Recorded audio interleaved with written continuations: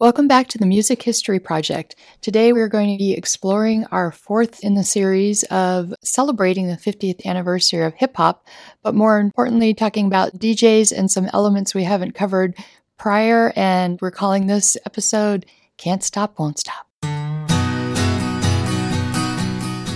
Welcome to the Music History Project. We are your hosts. I'm Dan Del Fiorentino. I'm Suzanne Del Fiorentino. And I'm Alex Rossner. All of the content of our podcast is based on the Oral History Collection, which is sponsored by NAMM, the National Association of Music Merchants. This collection is over 5,000 interviews and growing. To learn more, check it out on namm.org/library.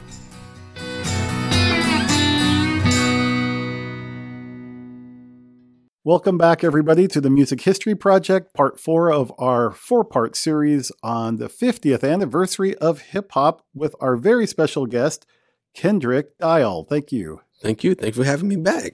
It is wonderful to spend some time with you, my friend. Thank you. Thank you. Touche. So today we're going to do kind of a hodgepodge of topics just because there's so many elements of hip hop, particularly as we focus on the DJs. So today I thought we'd get right into it with DJ Qbert. DJ Qbert is really well known for his amazing techniques. This guy has come up with all kinds of different styles of scratching and segueing, and he's got a name for everything. I can't keep up with him. I think he had an article that said 100 scratches, and now I think it's over 1,000. So this guy's crazy, crazy good. And to battle, especially in the early days when battling meant you lost your gear if you lost, you have to be damn good. And so, can we say that on this program? Okay, sorry.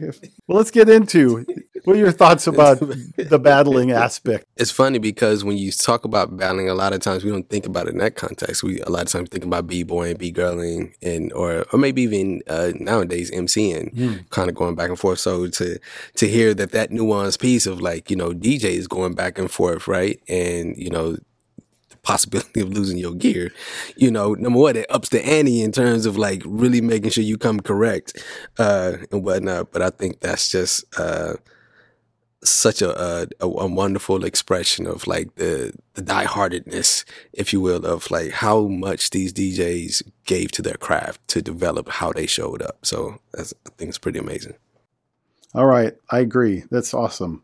Let's get into our first segment, DJ Qbert. The biggest contribution, I guess, to let people know that, that everybody is a superhero. Everybody has a God-given gift to make the world a better place. And I like to let people know that, that they can do what they love to do and make people happy with it. And that makes them happy, too, when you make other people happy.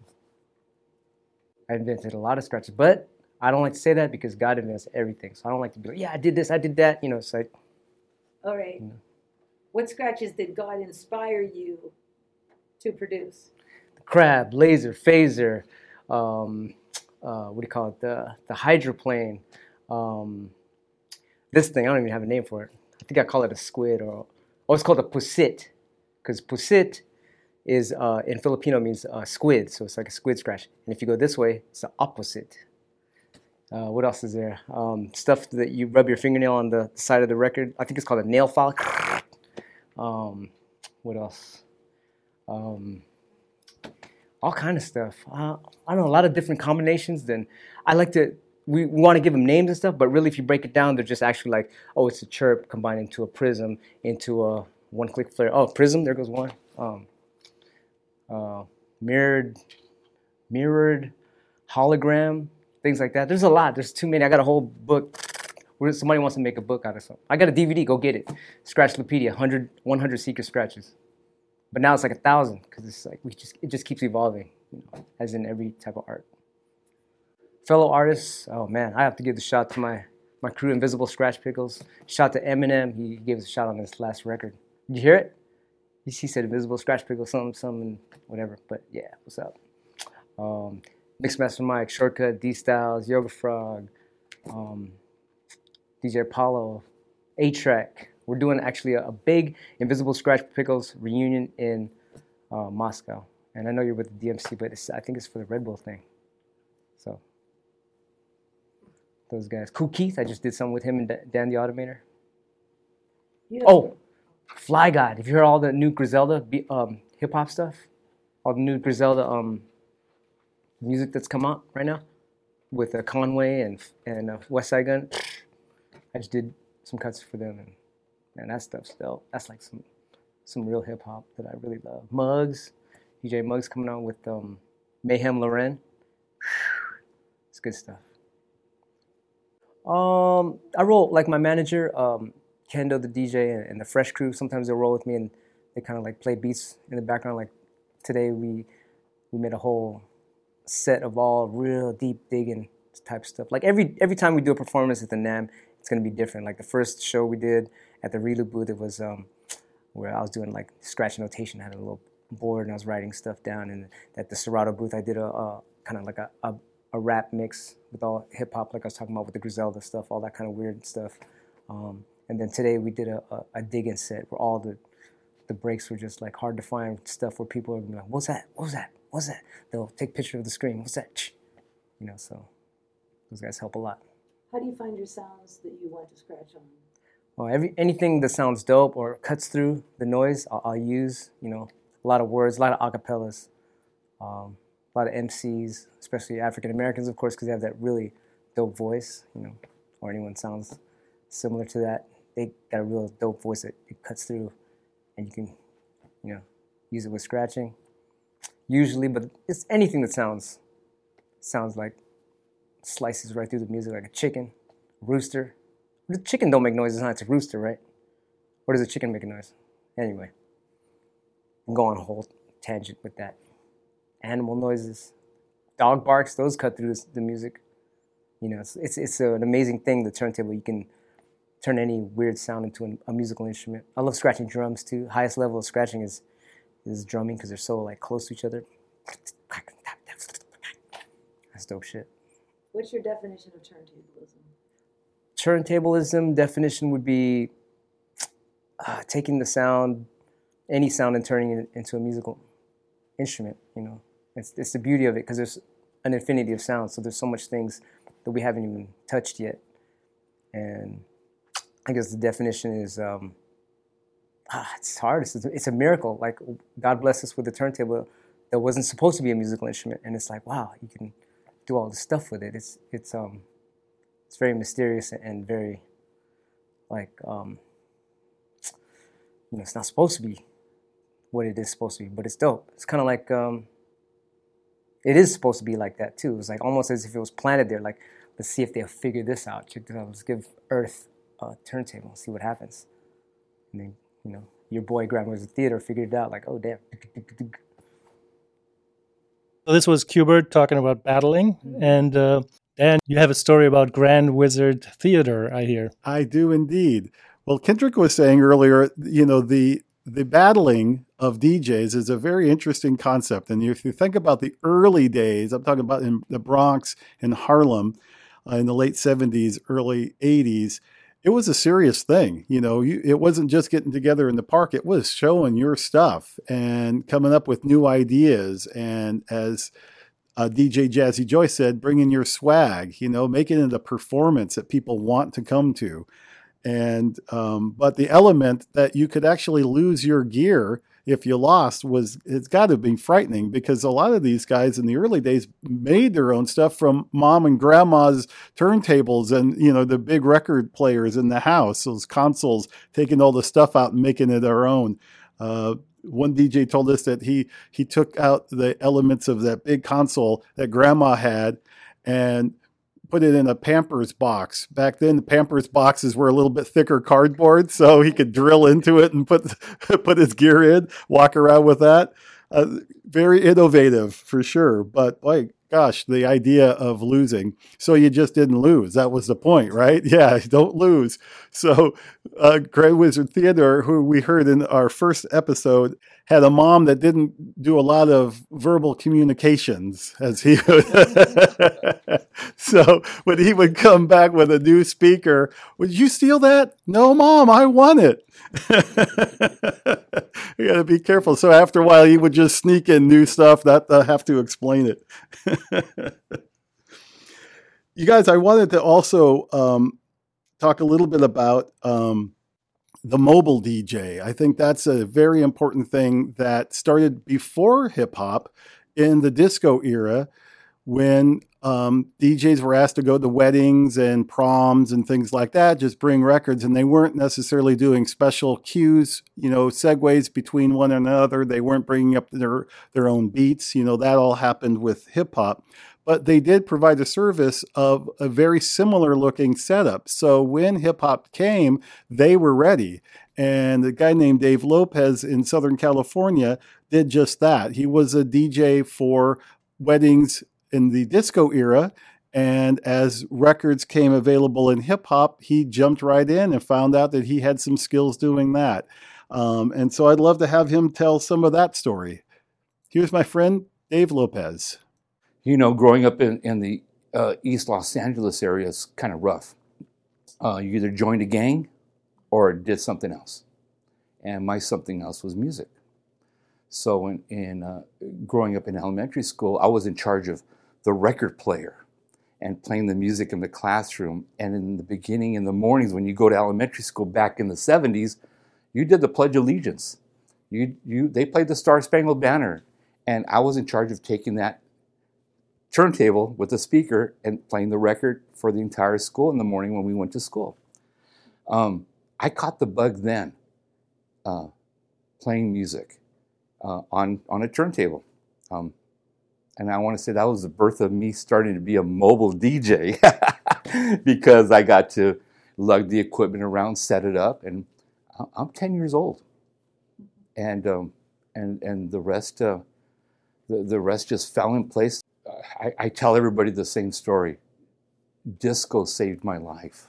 If it wasn't for disco, none of us would be in this business. Plain and simple. It was no hip hop yet. It was all about disco.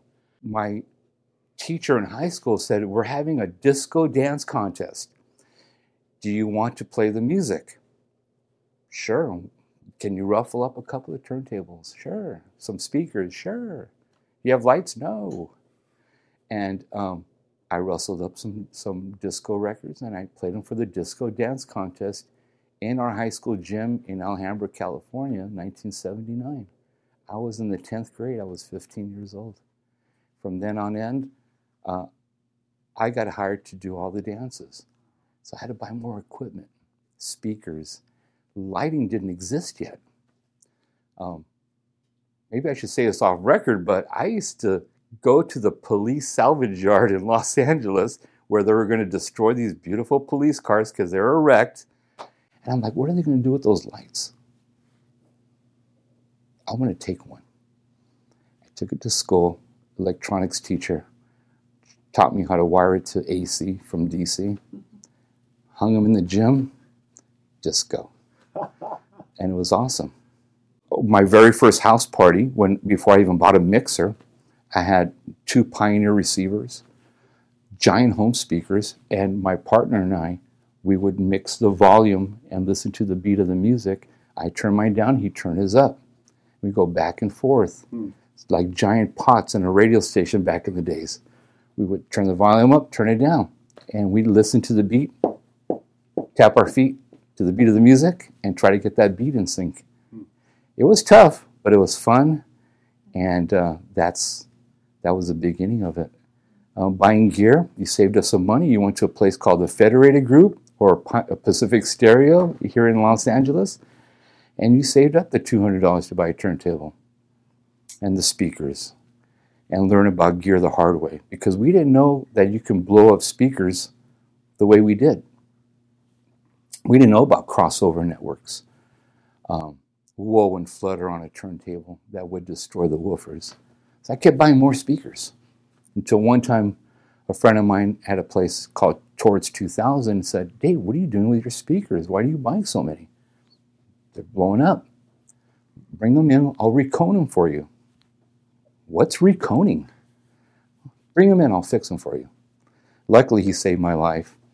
Got the Cerwin Vega speakers. Had them reconed. He even sold the ones I really didn't need. So you learn about that stuff. You learn about amplification from people who want to help you. And luckily for this industry, there's a lot of people who are willing to help. we were a troupe. It wasn't just one guy. It was a bunch of guys because we had a lot of equipment to carry. So we all wore the same shirts. We put our DJ name across the front. In my day, we were called Britannia. There was a brand of women's jeans called Britannia. So we called ourselves Britannia. I went to a Pasadena flea market, found a British flag, hung it behind the DJ booth in the school gyms, and everybody knew that's Britannia. And we all had the same equipment and stuff and the same music, but it came down to the name of the group and what you wore, your shirts, your colors, we'll call it. And it just grew from there, literally overnight, say from 79 to say maybe 85, 86.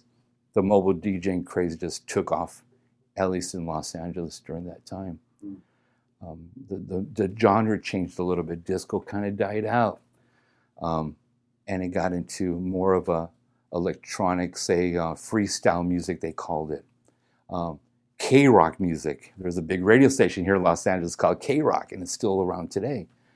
They played a dance version of electronic music, and we called it K-Rock music, and everybody loved it.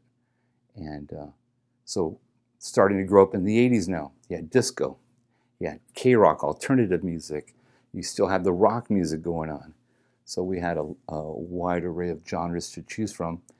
And at the end of the day, at night, on weekends, every kid just wanted to go to a dance and have fun. And it kind of blew up from there. And even a dance show called Soul Train back then went from the R&B funk music to hip hop, and that transition was so swift and hard and fast, and it's lived to this very day. Kids loved it; they danced to it. It was different, and we'd have to develop a whole new library of hip hop music when we did dances because the kids got into it. And to this very day, I have a 17-year-old daughter. That's all they really want to listen to is hip hop music. Yeah. In addition to the evolution of the musical styles, was the demand, because of this mobile DJ and all of its demands on DJ work, is the equipment. I wonder if you could tell me what you saw there as far as innovations in technology changing and some of the products coming out. Sure. Well, of course, first and foremost was the DJ mixer. That was the heart of your system. You had various companies coming out with these cool mixers. Different mixers had different effects on them, and you could do echo effects, and that was kind of cool. And of course, the king of the number one, one of the number one tools was the turntable, the Technics 1200. If you had 1200s, you were a pro, even at 15, and nothing else would matter. The speakers, the go-to speaker back then was Cerwin-Vega. They were big, they were loud, and the larger the system you had, the more people remembered you. But that was the go-to gear. Sound Craftsman amps, we called them shoebox amps because they were little square boxes, but boy, they gave a punch. And from there, vinyl, CDs started coming out, right? And when we saw that CD market, we're like, wow, they don't scratch, they don't skip. But boy, the transition was hard from going from vinyl to CD, so much so that we still took our turntables and, of course, our CD players because it was hard to break away from the vinyl. And it took a long time to break away from that. But seeing the gear evolve, it went going from analog to digital on the CD side. It was amazing. But very few companies wanted to get into that just yet. You had pioneering companies like Newmark who came out with the mixers, or Pyramid, Gemini also, who came out with this gear. Like I said, Cerwin-Vega was really the only player in that speaker market. So every DJ bought Cerwin-Vegas, and that was the go-to. 1200s, you got to have Techniques.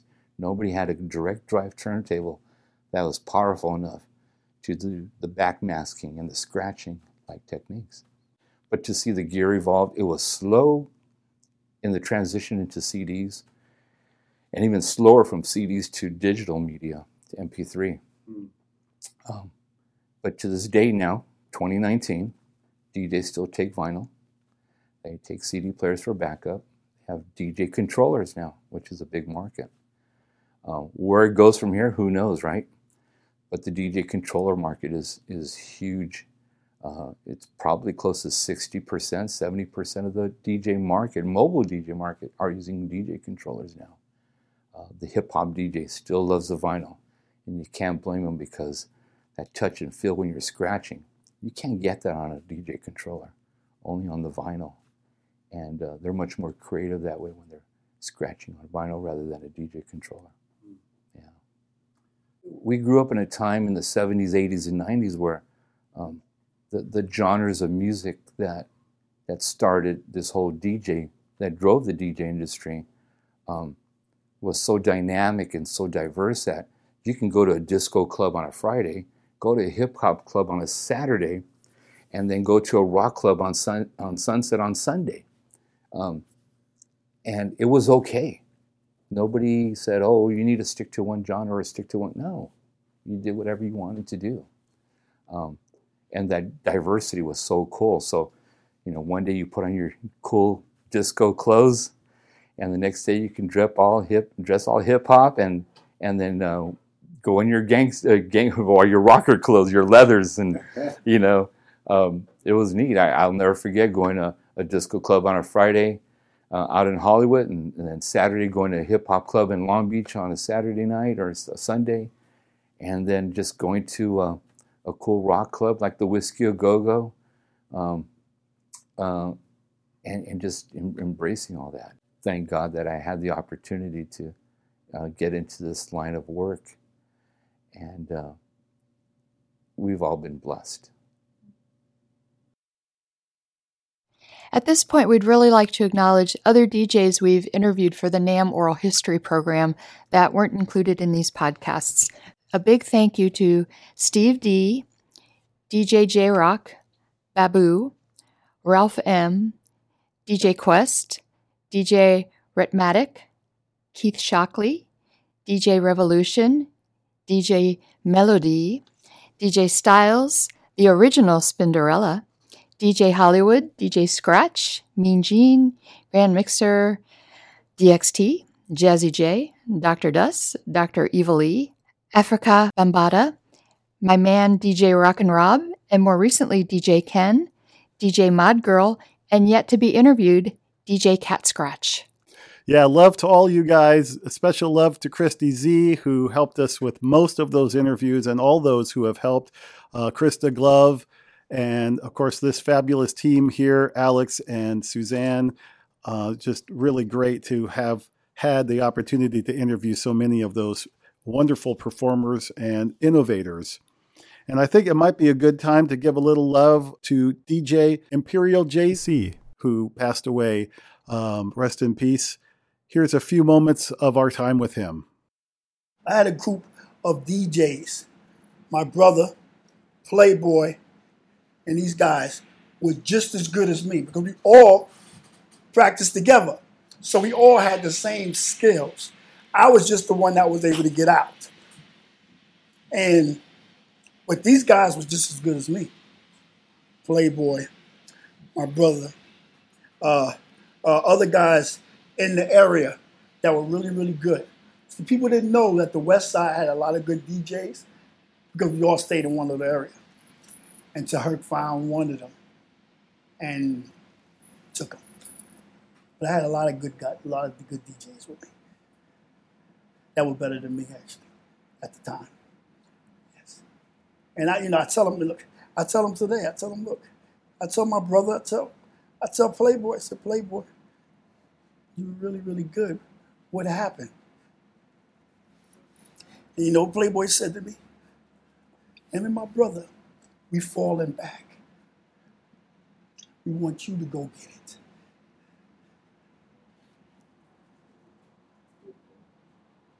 Somebody tell you that? That they falling back?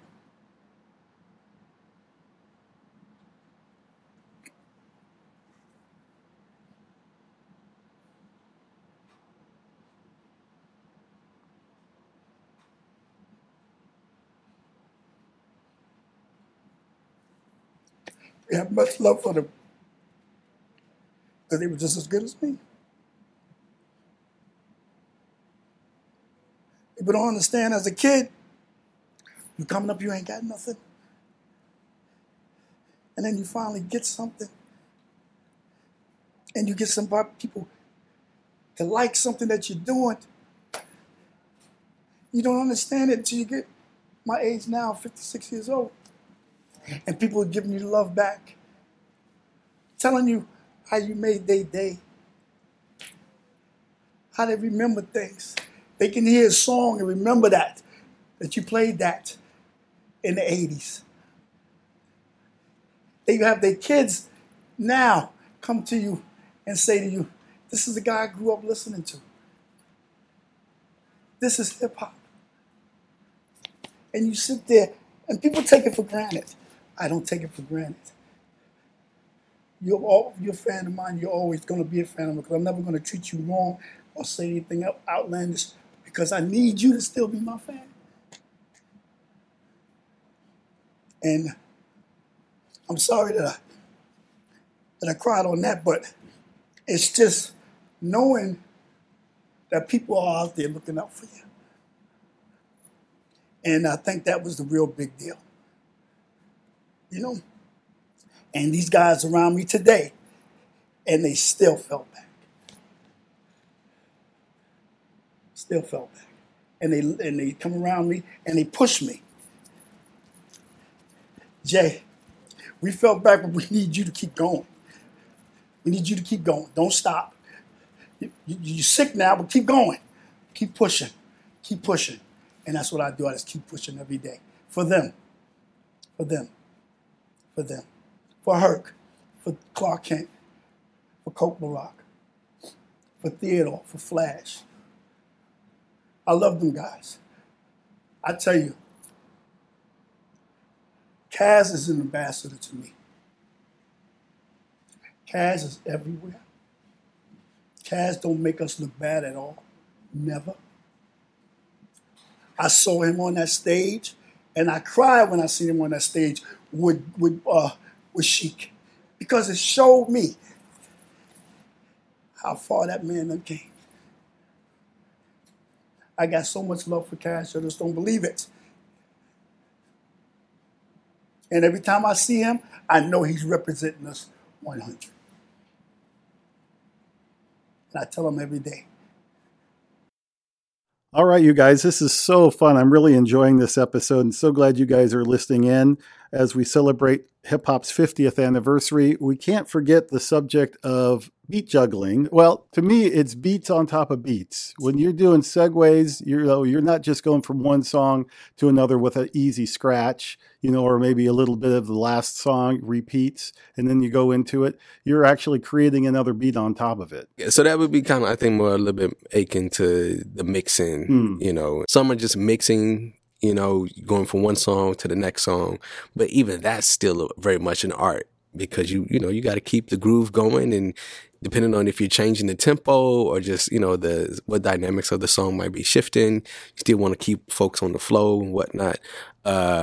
That's a real thing. And then I think even today you see a little bit more of like folks adding in like the beat machines. So they're actually adding some layers of beats that might not be with the records to that transition piece too, and making stuff like on the spot too. So, okay, that's a new one for me. I hadn't heard the beat juggling and whatnot. So, but I got it. All right. Well, I think it's also kind of cool when you're talking about mixing. I'm also thinking about now with software programs. It's a lot easier to do sampling as part of that transition too. So it's really fun to hear James Brown out of nowhere, that, wait, there's 2 songs going here. They can't have 3 turntables, but because of software, they're able to mix in some obscure other beats and other segments I think are fantastic. Yeah, but to that point, I think all aren't created the same because it's a very interesting thing to hear when a DJ has challenges mixing to the new song, and like some of those abrupt starts and stops really I don't want to talk about it. It's giving me a headache. But yeah, shout out to the ones that know how to do it. No doubt. And speaking of ones that know how to do it, let's get right into DJ Aladdin.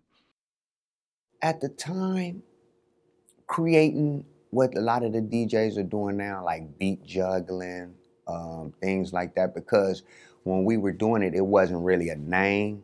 We never really created a name for it, but it was just certain styles. Like I did an episode on Yo MTV Raps with Ed Lover and Dr. Dre back in the days, and I was doing a beat juggle off of a record, Special Ed, and the record was, I can't think of the name at the time, but it was a Special Ed record, and I was beat juggling. Boom, doom, boom, doom, boom, boom, boom, boom, boom, boom, doom.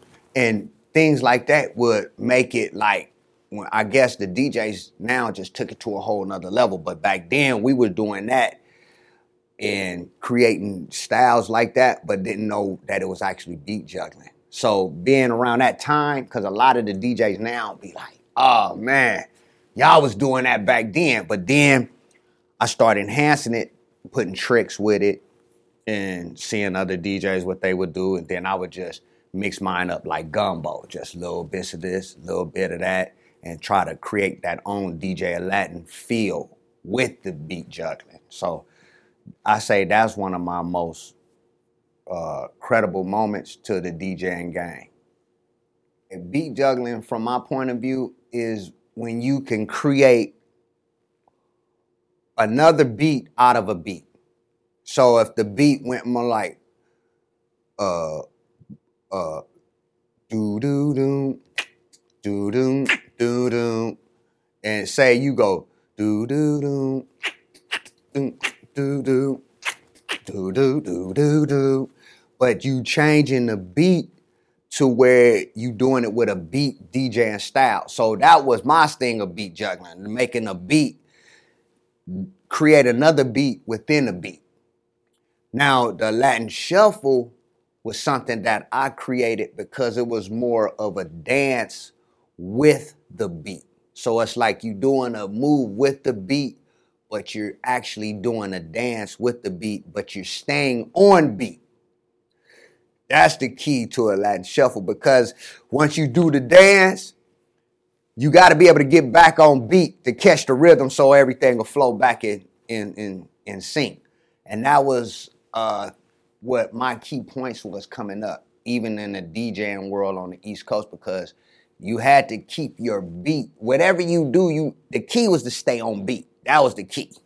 You know what I'm saying? Because if you didn't really stay on beat, then it would be like mainly like you couldn't really grab the crowd. They wasn't rocking with you or none of that. But if you stayed on beat and you knew you was on beat, you would get them going, ah. The crowd would just start getting pumped. And they like, ah, I'm feeling it. That's when you know you rocking, you know? So yeah, that was the difference between me with the Latin shuffle and the beat juggling. Because the Latin shuffle is more like a trick, doing a trick with the beat as you create a beat. And then the beat juggling is just straight creating a beat within the beat. Out of all the little mix masters who was there at the time, I pointed out Tony G. And but we always had a love for each other because I idolized Tony G. I idolized Joe Cooley and N-Walk, Egyptian Lover, all of them. But Tony G was a more, I feel that he was more my mentor because I never really hung around him a lot. But when I would go see him, I would always get dope styles, dope things. He would always say something positive. So I said, let me battle Tony G. And it turned out to be where it wasn't really a battle. It was just like a showcase because I know he could have really like killed me in the battle, but he gave me a little leadway and gave me some shine to where I can get to the Mixmaster show. And then that gave me motivation to improve my DJing battling from there because I just got more encouraged to go home and practice. Then I wanted to take DJ battling to another level because at the time, the West Coast wasn't really getting the props for battling. So if you really want to get your real stripes and get your credibility on battling, you had to go to New York. And at that time, like they had like the DMCs. Really, that's all I really knew about at that time because they had another, I'd say probably like a DJ battle thing, but it wasn't as popular as DMC when I went. And I wanted to go to the one in New York because I felt it was more credibility. It would have gave me more notoriety and exposure in the DJ world as far as my name, because like I say, West Coast wasn't getting that. So for me to be a West Coast DJ and win on the East Coast, it really put that DJ Aladdin name out there, like, you know what I'm saying? So that was one of my best moments, I could say, winning on that East Coast, you know. I won a couple of times on the East Coast, but that one winning in New York that time, it was really like, it was an awesome moment because it gave me that I can do it, and they didn't look at me with, oh, you from the West Coast, because, you know, they didn't respect us there. But they really gave me my props when they seen my set. That's why I love New York. Because New York is real. They ain't gonna sugarcoat nothing. They gonna tell it like it is. Either you whack or you dope. Ain't no in between. Oh, yeah, you got a little potential. Nah, they gonna give it to you hard. You know, and that's what I love about that, though, because it made me a better DJ. I worked with a few artists. I came in the game with artists like King T, Coolio, Dub C. We had a group called Low Profile. We're in this together where I display a lot of my DJ skills. Worked with artists like Rest in Peace, Mixmaster Spade, Ice-T from basically with OG, the album, all the way down to Home Invasion. And I did a couple of soundtracks with him. If you guys remember the New Jack City movie, I did the song New Jack Hustler. I did a song with Ice-T on this soundtrack called Ricochet with Denzel Washington. And I did a song on this soundtrack called Trespass, and that was Ice-T and Ice Cube. I also did a Prince remix of Get Off, and I got some writer's credit on Jay-Z's 99 Problems, and I got writer's credit on this. My latest credit is the song All Me, Drake, Big Sean, and 2 Chainz. Once you think it, you can do it. And that's why it's a pleasure for me to be here at NAMM, because NAMM help you develop your ideas to the next level. You know what I'm saying? You might see something that you want to accomplish, but coming to a NAMM conference, I've found out how to do it. You know what I'm saying? And this is my first NAMM convention event, and I want to thank everybody out there that invited me, and appreciate all y'all who gave me the opportunity to come up here, because I had a beautiful experience just to be here, see all the new technology that's going on, because now I know what I want to go get to add to my collection. You know, and what's so exciting about it, because they even educate you on it. So you don't have a problem telling you about the product, you know, and then you can go home and you know what you're dealing with. So this was a blessing. I give it to you. I thank you, Christy. I thank DMC, because if it wasn't for DMC, it wouldn't have been no DJ Aladdin. DMC was the first to put DJ Aladdin on in New York. You know what I'm saying? But that took dedication out of me, because I had to go hustle up the plane ticket to get to New York. If I didn't have the motivation to want to go from Compton to New York, it wouldn't have never, all my dreams wouldn't have never really transpired into reality, basically. You know what I'm saying? So it was awesome, but you got to believe in yourself. You got to go, and you got to have that drive in you. That was DJ Aladdin, and I would like to find out a little bit more about equipment that the DJs used, like the Roland 808 and the vocoder, maybe. Yeah, let's do it. What are your thoughts, Kendrick? I think, kind of referring back to, I think when I kind of mentioned it in our first episode, which is there's so much equipment that came out of this space in terms of, you know, the sequencing that's able to happen from the turntables to now, the production side of it, where folks are maybe to creating beats and maybe adding that to the DJ sets. It's really amazing when you sit down and think about all the nuances of what was created and how it's executed in the space, especially in terms of like I said, as a producer myself, like started out very kind of basic, but now I'm starting to add, like, I just got a piece of equipment that I'm learning, that I'm sitting down trying to figure out, okay, how do I get the sample in there and doing all this other stuff. So one of the dynamics that around creativity is this space of kind of less is more, right? The creativity shows up when you're boxed in. And so when you think about what folks were creating, especially in these early days, with such a limited capacity with the types of machines that they had, and have made music that stood the test of time. Like, that's the part that really stands out for me. No doubt. And I think that if you do think about the early days, like Jazzy Joyce, when she talked to us in the earlier episode about plugging into the lamppost to get your electricity in the park, you have a lot of limitations there. I mean, you're looking for a power source, you got an issue.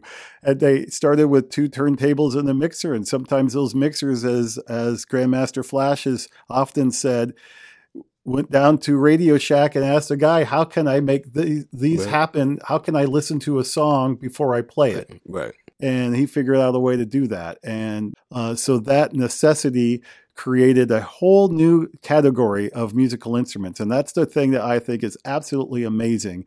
You're talking about DXT on stage, and that turntable at the Grammy Awards with Herbie Hancock. That was the first time a lot of people saw that and said, wow, that's a musical instrument now. I mean, it was a major growth and development. And then I think outside of those 2 components arose a more commercial approach to making hip hop. And as a result, you had studio space now in creating, and it wasn't just for parties at the park. And as a result, then the 808 comes in my opinion. There we have another element, and synthesizers that have not only just beats, but other weird sounds. I know the early days had a lot of Oberheim synthesizers creating sounds in between the records that they were sampling and using. So the development of equipment was particularly quick, I think. Once it became viable and it became an industry, people like Gemini and American DJ and other manufacturers said, okay, how can we improve this? And they actually asked some of these folks, Theodore was asked often, hey, how would you use it if we did it this way? Or how, if we put this switch over here, is that good or bad? That's bad. Do it this way, that kind of thing. And I love that because it's happened. We can point to people now and say, this is how it happened. And we have a harder time with that in generations before all of this media is able to document it. In jazz, there's a lot of question marks about who was the first one who took a solo. We have a lot of questions about how did improvisation start? Well, we have a lot of great documentation for this genre of music, and I think that's an important thing. And I think it's thrilling that we get to talk about it because there are people like Grand Wizard Theodore we can point to. The scratch started there, and we can point to Flash and so many others of creating something very, very specific. And speaking of equipment, next we're going to hear from DJ Sir Jinx. How I got started is being on punishment, being a kid. And I couldn't go outside, so I had to figure out what I was going to do in my room. And that was the only thing my mother really couldn't stop me from doing because she didn't know I was doing it. So ultimately, learning music, listening to my radio clock all night. And I just thought that at some point I wasn't going to be a basketball player. So I just knew that music was probably a better niche for me to invest into. And so how did you take it out of your bedroom and punishment into the world? Getting equipment and doing stuff when other people wanted, bicycles and different kind of things. I was wanting these little component sets, and I would fix them and stuff like that. So it was just how it evolved with me. So at first, it was the DJing, it was a break dance, and it was graffiti. All of it kind of played a part with me just being attached to music itself. What do you feel your biggest contribution to the art form has been? Helping people, being the missing link, Sir Jinx. That's what I feel like I done for a lot of people is help them, find their way. Because out here in the West Coast, it wasn't as easy as it was in other places. You had to actually know somebody. So it wasn't no moguls, it wasn't no A&Rs. You had to actually know people. So I wasn't a gang member. I didn't do nothing like that. So I actually just help people connect the dots. And I'm in a lot of people's stories when it comes to just me being behind the scenes and how I help people. I think that's what I'm gonna be most remembered for. That's why they put me in Straight Outta Compton, because at the end of the day, they could have wrote that any kind of way, but you can't take Sir Jinx out of the mix. You can use that. I use DJing because I'm an artist. Yeah. And there's levels to being an artist, and there's line and the shadows and the stuff. So with DJing, I applied that to art. So back in the day, it was no Pro Tools, but now you can see it. But at first, I could see it when it wasn't even there, and it was just tracks, and I can see it in levels. So that's basically how I start putting stuff together. Is my art form, and then it turned into music, because art has a theme to it, it has a hue to it, and music has a tone to it, and they both are the same, as well as pictures and video. They all have the same kind of words, on the computer. All the smart keys are the same thing, like to edit, to shorten, to brighten, so high and music. And you turn the highs up, that's like turning the blue up in video. Or you turn the red on video and turn the bass, then that's bass. So they both, when I hear music, I hear art in my ears, and I can draw it in my eyes. So sometimes they both coincide together. So now you can have a fingerprint on a sound visually, and I can see it. Before I could see it a long time ago. And that's how back in the day, we were like, Jinx, how did you, what do you call it?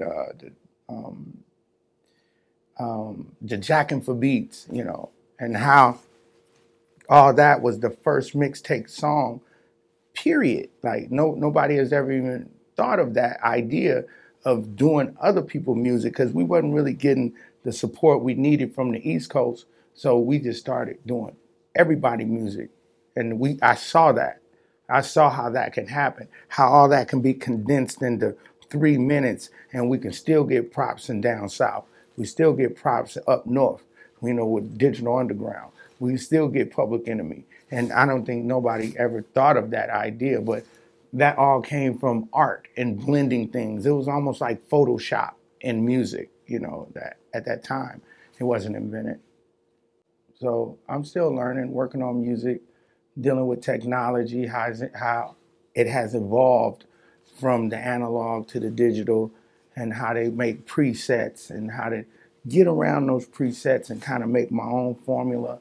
And I still love music. Like, it still does something to me that it's like second to a woman. A woman can do something to me, but music can do something to me too. And I just don't understand that. And I can see art and it do something to me. So I'm just working on myself, I could say that. I feel today sometimes they're not taking it so serious, and they think it's easy, but it's easy when you're standing on somebody's shoulders to see something. But one day, they'll figure out that, when you lose it, it's over, and once you abuse it, it's done. It's done. So the new era of rap music, they gotta keep some message behind it. And don't, the mumble rap and all that is just what they doing. I get it. It's a style. But if your style don't have anything behind it where people can believe you and you inspire somebody, a lot of the rap songs a long time ago inspire people, not inspire them to do drugs or not inspire them to rob and kill. It inspired them to get out of the hood and inspired them to be better than the guys in front of us. We didn't have that opportunity. in 86 and 85 and 82. That wasn't there. So we built this situation for them to just like say anything. Rappers don't say anything. Say something that means something, and you'll probably make more money and be remembered. I'm making history. Check your history books. That concludes our series celebrating the 50th anniversary of hip hop and all the contributors. And I know you don't like flattery, Dan. I'm going to try to make him blush. Turn red, turn red, turn red. Good on you. Congratulations on realizing the importance of capturing this group and being interviewing these people from years and years ago and capturing the thoughts of many of the founders of hip hop and continuing on. We're still gathering these interviews, and good on you, Dan. Thank you. I appreciate that. Mm-hmm. Kendrick, again, thank you very much for having been here and bringing so much more depth to our conversation here. Thank you for having me and actually including me. Like I said, I got a chance to be exposed to some things through seeing some of these names, and next time we can add some of the South, some of the South and some of the Midwest in here too. But I love the fact that this has been archived and captured in such a dynamic way too. So thank you. Our pleasure. Thank you very much. Yeah, it's really been a pleasure for us, an honor to celebrate hip hop with you. And my colleagues, Alex and Suzanne, thank you very much. I've said it before, I'll say it again. It's a blessing. I'm so glad that we have this opportunity to capture and share these stories. Thank you very much for tuning in. Bye-bye. Bye-bye. Goodbye. Bye-bye. Thanks for listening to the Music History Project. This has been Dan Del Fiorentino, Suzanne Del Fiorentino, and Alex Rossner. If you like what you heard today, please subscribe on iTunes and leave us some feedback. If you have ideas for future podcasts or recommendations for interviews for the Oral History program, please send an email to library@nam.org. That's library@namm.org.